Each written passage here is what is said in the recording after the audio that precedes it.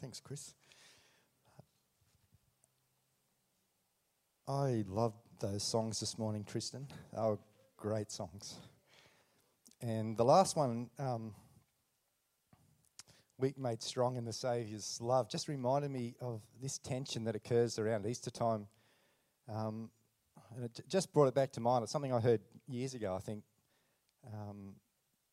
that the lion, because that's one of Jesus' titles, the Lion of the tribe of Judah, became the lamb so that we who were weak and were in fact dead in our sin could become more than conquerors. That the Son of God became the Son of Man so that the sons of men could become sons and children of God. That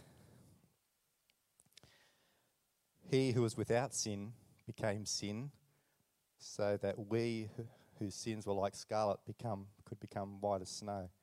And I don't know, maybe you've never realised that Jesus has done that for you, and you've never accepted the fact that he's done it for you, but he has.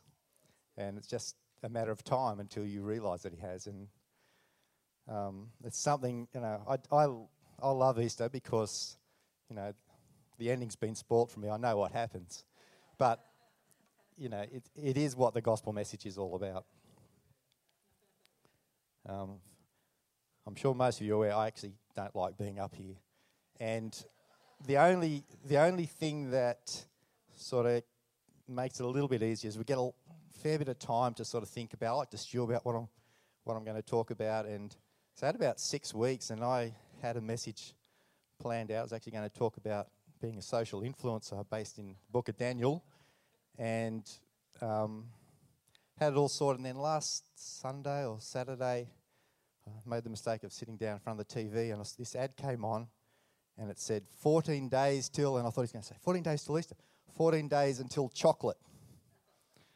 And I was sort of a bit let down, but my hackles were up a little bit, and not that I don't like chocolate. I like chocolate.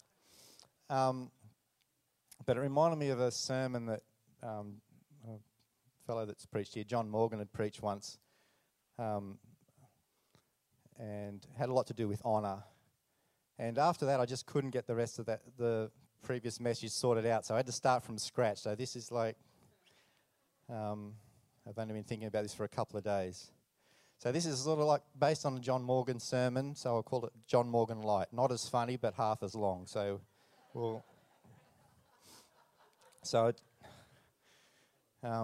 just like to pray because it's all a bit of a jumble. Father, we just thank you for everything.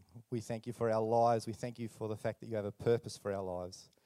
We thank you that you cared enough and loved us enough individually to send your Son for us. Father, I pray we can just respond the way you want us to respond to that amazing grace and love that you've given each of us. In Jesus' name, amen. Today, or tomorrow, depending on how you view your week, marks the beginning of Lent, or some people refer to it as the Passion Week. It's that week leading up till Easter. And I think it's just worthwhile noting that Jesus was clearly aware by this time all that he was going to go and participate in. There's at least two records in Matthew, I think chapter 16 and chapter 20, where Jesus actually tells his disciples, this is what's going to happen. This is what I'm going to go through, and then this is going to be the outcome. And yet, we don't have time, but if you look sort of past the crucifixion, the disciples clearly had not remembered any of that. And so consequently, they were downhearted, they were scattered, they were fearful, and they thought all had been lost. And I just think it's just it's not to do with the message, but it's just a worthy reminder that God's not in the habit of leaving us in the dark concerning what his will is.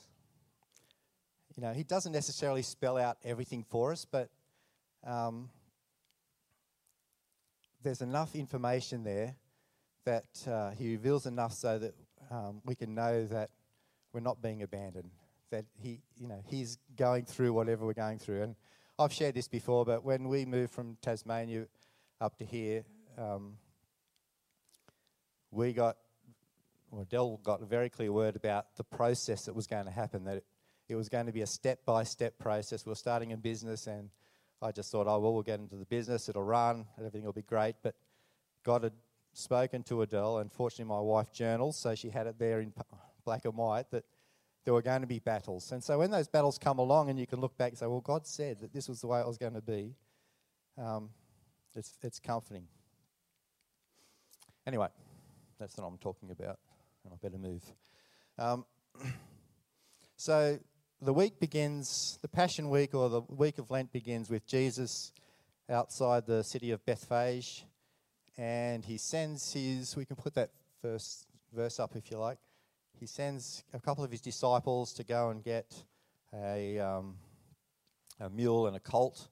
Some versions just say a mule, I think, but I like the idea of a mule and a colt, because if Jesus is coming in to town, he may as well do one of those circus things, where one on each. Why would you need two otherwise? I can't work it out, but I like that. I like that image. And honour is high. The people are all throwing palm branches down. They're spreading their cloaks on the road. They're saying things like, Hosanna to the Son of David. Blessed is he who comes in the name of the Lord. And that's all sounds pretty good. And I think partly that's because I thought Jesus was going to sort of run a revolution and kick the Romans out and, restore everything to the way they thought it was going to be done. But then he goes into the temple, and this is one of the few times where we see Jesus absolutely lose it. Most times when Jesus is disappointed with the action of the Pharisees or the Sadducees, he'll come up to his disciples and he'll say something like, verily I say unto you, don't be like these Sadducees or Pharisees who are like whitewashed tombs, full of dead men's bones and all things unclean, But this time, he didn't use words. In the book of John, it says he actually made a whip out of cords and basically beat them out of the temple. And I don't know if you understand what those people were doing in the temple, but the money changers, they were sort of like the Western Union or the PayPal of the day. What they would do is that because the Jews would put an offering in, they actually had a stipulation that had to be in their coin, so it's in the Jewish shekel or something like that. And then all these people were coming to Jerusalem for the Passover, sort of like people coming from Sydney at Easter time to the Bay. So there was all sorts of currencies coming in, and they needed someone to change them over. In the same way, they had the people selling doves and livestock. Those animals were down for sacrifice as an act of worship. So it wasn't like they were buying sheep to go home and have a roast or anything like that. They were basically dumbing down people's act of worship. They were saying, the idea was that as a worshipper, you would get an animal from your flock, one without blemish. You'd have to tie a rope to it, bring it to the temple, offer it to the priest. He would make the sacrifice. But it's all a bit difficult, especially if you're travelling and you've got kids in the back. You don't want the lamb there as well. So these Western Union, PayPal people and the livestock traders, they were saying, well, just bring some ready cash. When you get to the temple, we'll have the animal already there. It's much easier. So as I said, what in fact they were doing was dumbing down people's worship. It wasn't a sacrifice. It wasn't a sacrifice if all you had to do was throw a few coins in your pocket and head to the temple. So have you ever thought about why Jesus' reaction was so strong? Especially at this time? John chapter 2 says something like, his disciples remembered that it's written, zeal for your house will consume me, meaning that it was already written that Jesus had a thing for his Father's house. But I'd suggest, given the timing, Jesus is looking at these people and going, if you treat the symbolic sacrifice with such disregard, what will you do with mine?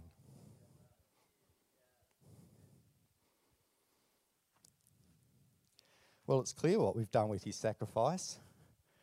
We've used it as an excuse to indulge in chocolate. That's unfair because I have fond memories of Easter chocolate. We had a Darrelly marshmallow-filled egg every year. I still remember it.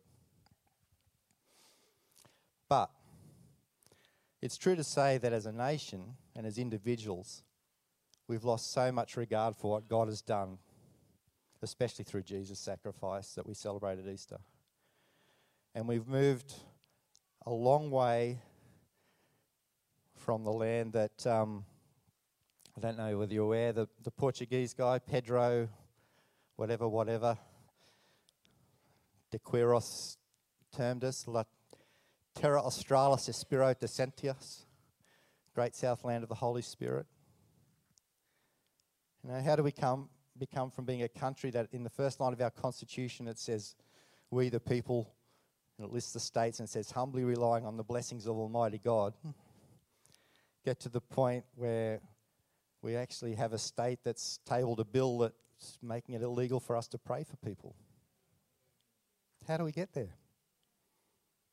How do we get from the point of honour where it's Hosanna to the Son of David, blessed be he who comes in the name of the Lord, to crucify him, crucify him?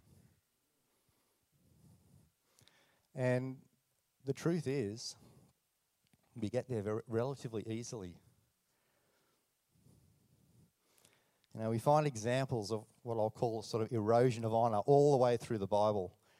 You can start right at the beginning of Genesis and look at Adam and Eve and how they were walking intimately with God, and by the end of that period, they were basically cast out. You can look at Moses, who was talking with God and getting the commandments, and by the end of it, the Israelites were sick of him. They wanted another God.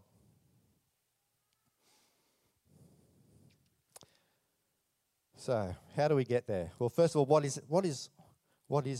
honour, and how do we lose it? I did a quick look in the concordance, and the Old Testament word for honour is kabad or kabod, and it sort of relates to weight, to give weight to something, to make it a priority or an imperative. And the New Testament is very similar, tameo. It sort of means to fix a value, to revere, or to regard something. And you may not realise this, but those of you that have undertaken to dedicate your children today are honouring God and your children, actually. By your actions, you're giving weight to the priorities that God gives weight to. And by inviting God into the raising and the care of your children, you demonstrate the regard and the love you have for them. And that's actually an indication of honour.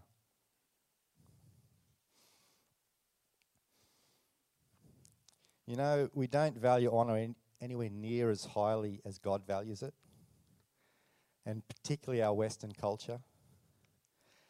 I have to confess that on more than one occasion I've been heard to refer to our Prime Minister as ScoMo. Not that honour is wrapped up in words necessarily. In fact, it must come from the heart. But, our whole media culture, the way our society honours and esteems, it's quite low. I'm not sure whether it comes from our convict heritage or not. Adele and I, we subscribe to ACL, and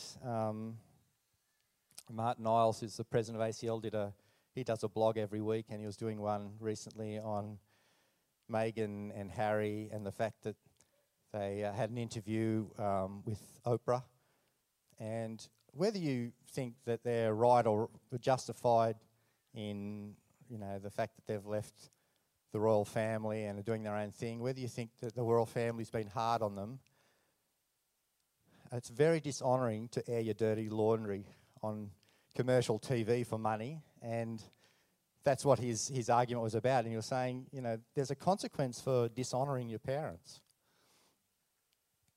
God values honour highly. Here's a contentious point which I tested on Adele, who responded with, "Don't say that." I'm going to suggest, I'm not dishonouring her, I'm just going to suggest that the 10 Commandments are ranked in order of importance.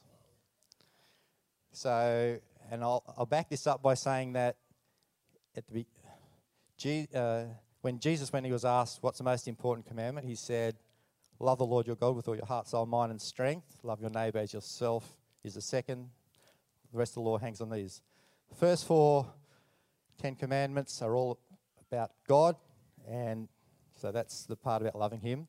The next 6 are about our neighbours. So at least in the 2 sections, they're ranked according to Jesus. Then if you go into the ones about our neighbours and how we treat other people, if you look from 6 down, you've got murder, adultery, stealing, lying, coveting. But honour is above murder. And you think, we don't go to prison for life for dishonouring somebody. In the Old Testament, this is my argument, so I'm going to stick with it. At the end of Genesis, and Jacob's on his deathbed, and so he's like the patriarch of the tribes of Israel. So each of his 12 sons became a tribe effectively. And Reuben had done the dirty on Jacob. He'd actually slept with Jacob's concubine and dishonoured his father. And so I'll point out, not much was actually said about that at the time. But when Jacob was getting ready to dish out his inheritance, Reuben, the firstborn, should have got a double inheritance. He said, no, you dishonoured me, you don't get it. Simeon and Levi, the next 2 oldest, they actually went and essentially slaughtered a whole village because someone from that village had defiled their sister. And Jacob had picked up on the fact that they'd done that and said, you're vengeful and you're going to live by the sword. But they didn't lose their inheritance. So at least according to Jacob, he saw that ranking. Dishonouring came above murder. Regardless of whether I've convinced you or not.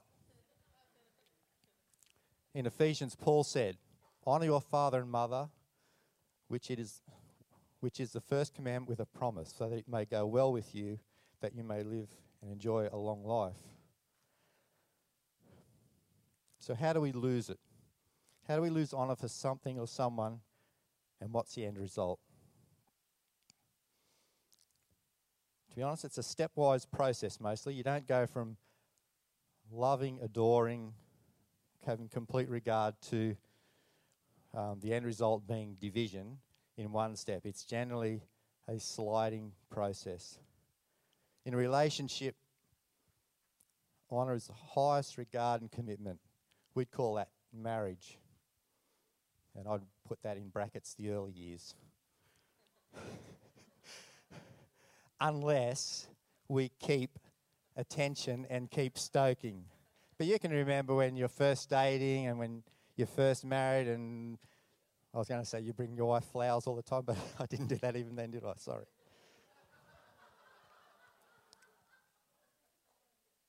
But if you don't stoke that relationship, you slip into familiarity. And familiarity gives you permission to do and say things that you would never have done when you're in that sweet spot, when you're dating, when maybe it's the way to refer to your spouse or partner, the language you use when you're talking with them. Might even be bodily noises. What are you thinking, Chris?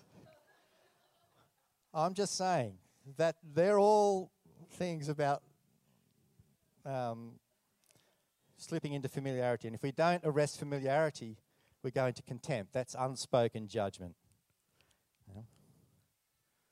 We never farted when we were dating. That's disgusting. And of course, if you don't arrest contempt, you go to dishonour. And I found this really interesting, and this is not my thought, this is a John Morgan thought, but we're built for worship. So when you dishonour, it's not a lack of honour, it's a redirection. So you're going to honour something. So if you get to that point where you're full of contempt and you're thinking, that's disgusting, you slip to dishonour, it's like, well, they don't do that. And you start redirecting your honour. And if you don't arrest that, it ends in division, which is, in a marriage situation, divorce. It's the same in the church. When honour's high, we're new believers, we're passionate, we're pressing in, we're leaning into worship, we get here early, we leave late, we on every roster. But then familiarity might kick in. We give ourselves permission to come in a little late. Maybe, we don't don't worship with the songs that we don't like, we only sort of lean in with the songs that we do like. And then if we don't see those signs and address them, we fall into contempt, unspoken judgment. Surely we could find someone better to deliver a message than that. I can't believe that person got up there with bare feet and they allowed him to stand up on the stage. The sound's too loud. I don't even have to go too far down here. I know most of you have thought one or more of these because I picked them out of my own brain, so there you go. And then if we don't arrest that, dishonour kicks in. Church down the road has better worship. They don't run the music at 100 dB. Then we gather like-minded people around us and division raises its head and we leave. And we've got 5 minutes to talk how it relates to everything else. But we can see it in the life of Jesus. Jesus' early ministry, he returns to Galilee in the power of the Spirit. This is in Luke chapter 4. And news about him spread. He's teaching in the synagogues. Everyone's praising him. Honour's high. So he goes into Nazareth, which where he's a local. And he picks up the book of Isaiah or the scroll and he reads from it. And he puts it down. And they're all sort of leaning in. They're all waiting. He says, today this scripture is fulfilled in your hearing. All spoke well of him, were amazed at his gracious words that come from his mouth. Then they start thinking, isn't this Joseph's son? Isn't this the guy down the road whose mother says she's a virgin? What do you think they're thinking? You think that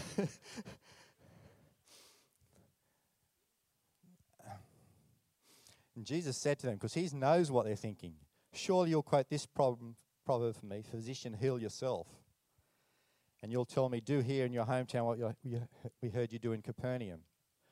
So he'd already picked up that they were in contempt because they've got this unspoken judgment going on. And he talks about Elijah and that Elijah had the same issues. And he says, I tell you, no prophet is accepted in his hometown. Then all the people became furious. Well, there's dishonour right there. And then they take him to the edge of a cliff and ready to push him off. I'd call that division. When honour is high, power is high. There's a story in the book of Matthew in chapter 8 about the centurion. And it's actually generally given as an example of great faith. Great faith caused this centurion to go and see Jesus and ask Jesus to heal his servant. Jesus said, well, do you want me to come? He said, no, you don't need to. In fact, what it actually says is, I don't deserve to have you under my roof. So his honour was extremely high. He said, I'm not worthy to have you under my roof. I know the position that you hold. Just say the word and he'll be healed. Conversely, when honour is low, power is low. And we've already seen what happens when familiarity kicks in, when Jesus was preaching in the synagogue in Nazareth. In fact, there's verses right through that, the ministry in his hometown where he he hardly did any miracles.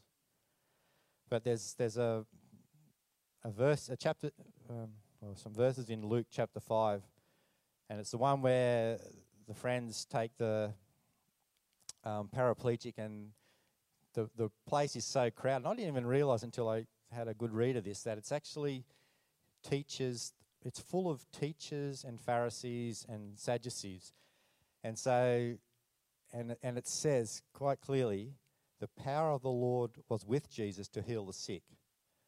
But there's no mention of anyone getting healed except for the guy that gets lowered in. And they said the place was packed. So law of averages says that there's going to be a couple of people there that need healing. But these people were grumbling at the fact that Jesus was saying, I can forgive your sins.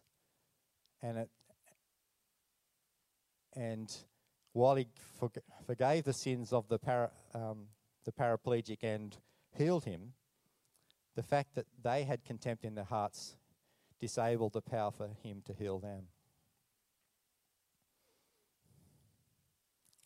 Lack of honour can hold back blessing. So, we are at 10:30. A couple of points about how to arrest the slide. Guard against entitlement, which is really the first sign of familiarity. You know, our stance needs to be one of, I'm so fortunate to be in this position. And that can mean I'm so fortunate to be married to the person that I am. It can mean I'm so fortunate to know God and be known by God. And perhaps we get a bit slack in one of these areas. We just need to remind ourselves how lucky we are. Guard against entitlement. You know, what I use, especially when it comes to spiritual things, is I, many years ago, asked God to reveal his love to me, and he did. And I just remind myself of that. It's amazing. Second point, make time. Honour is about relationships, and relationships take work.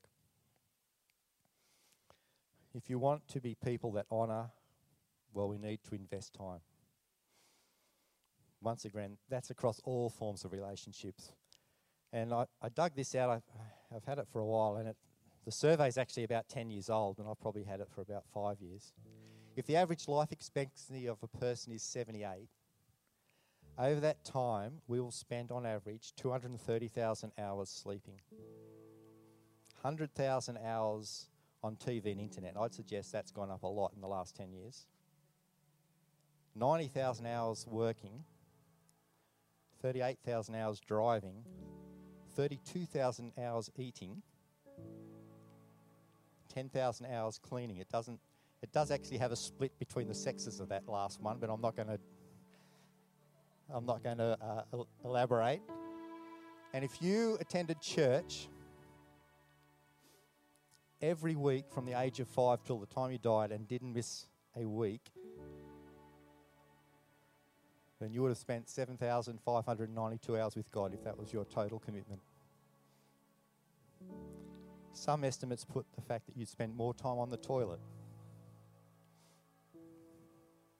We need to invest time. And finally, we need to be people of appreciation. Let's tell the people around us how much they mean to us. Let's tell God we love and honour him more often. Let's show God that we love and honour him more often.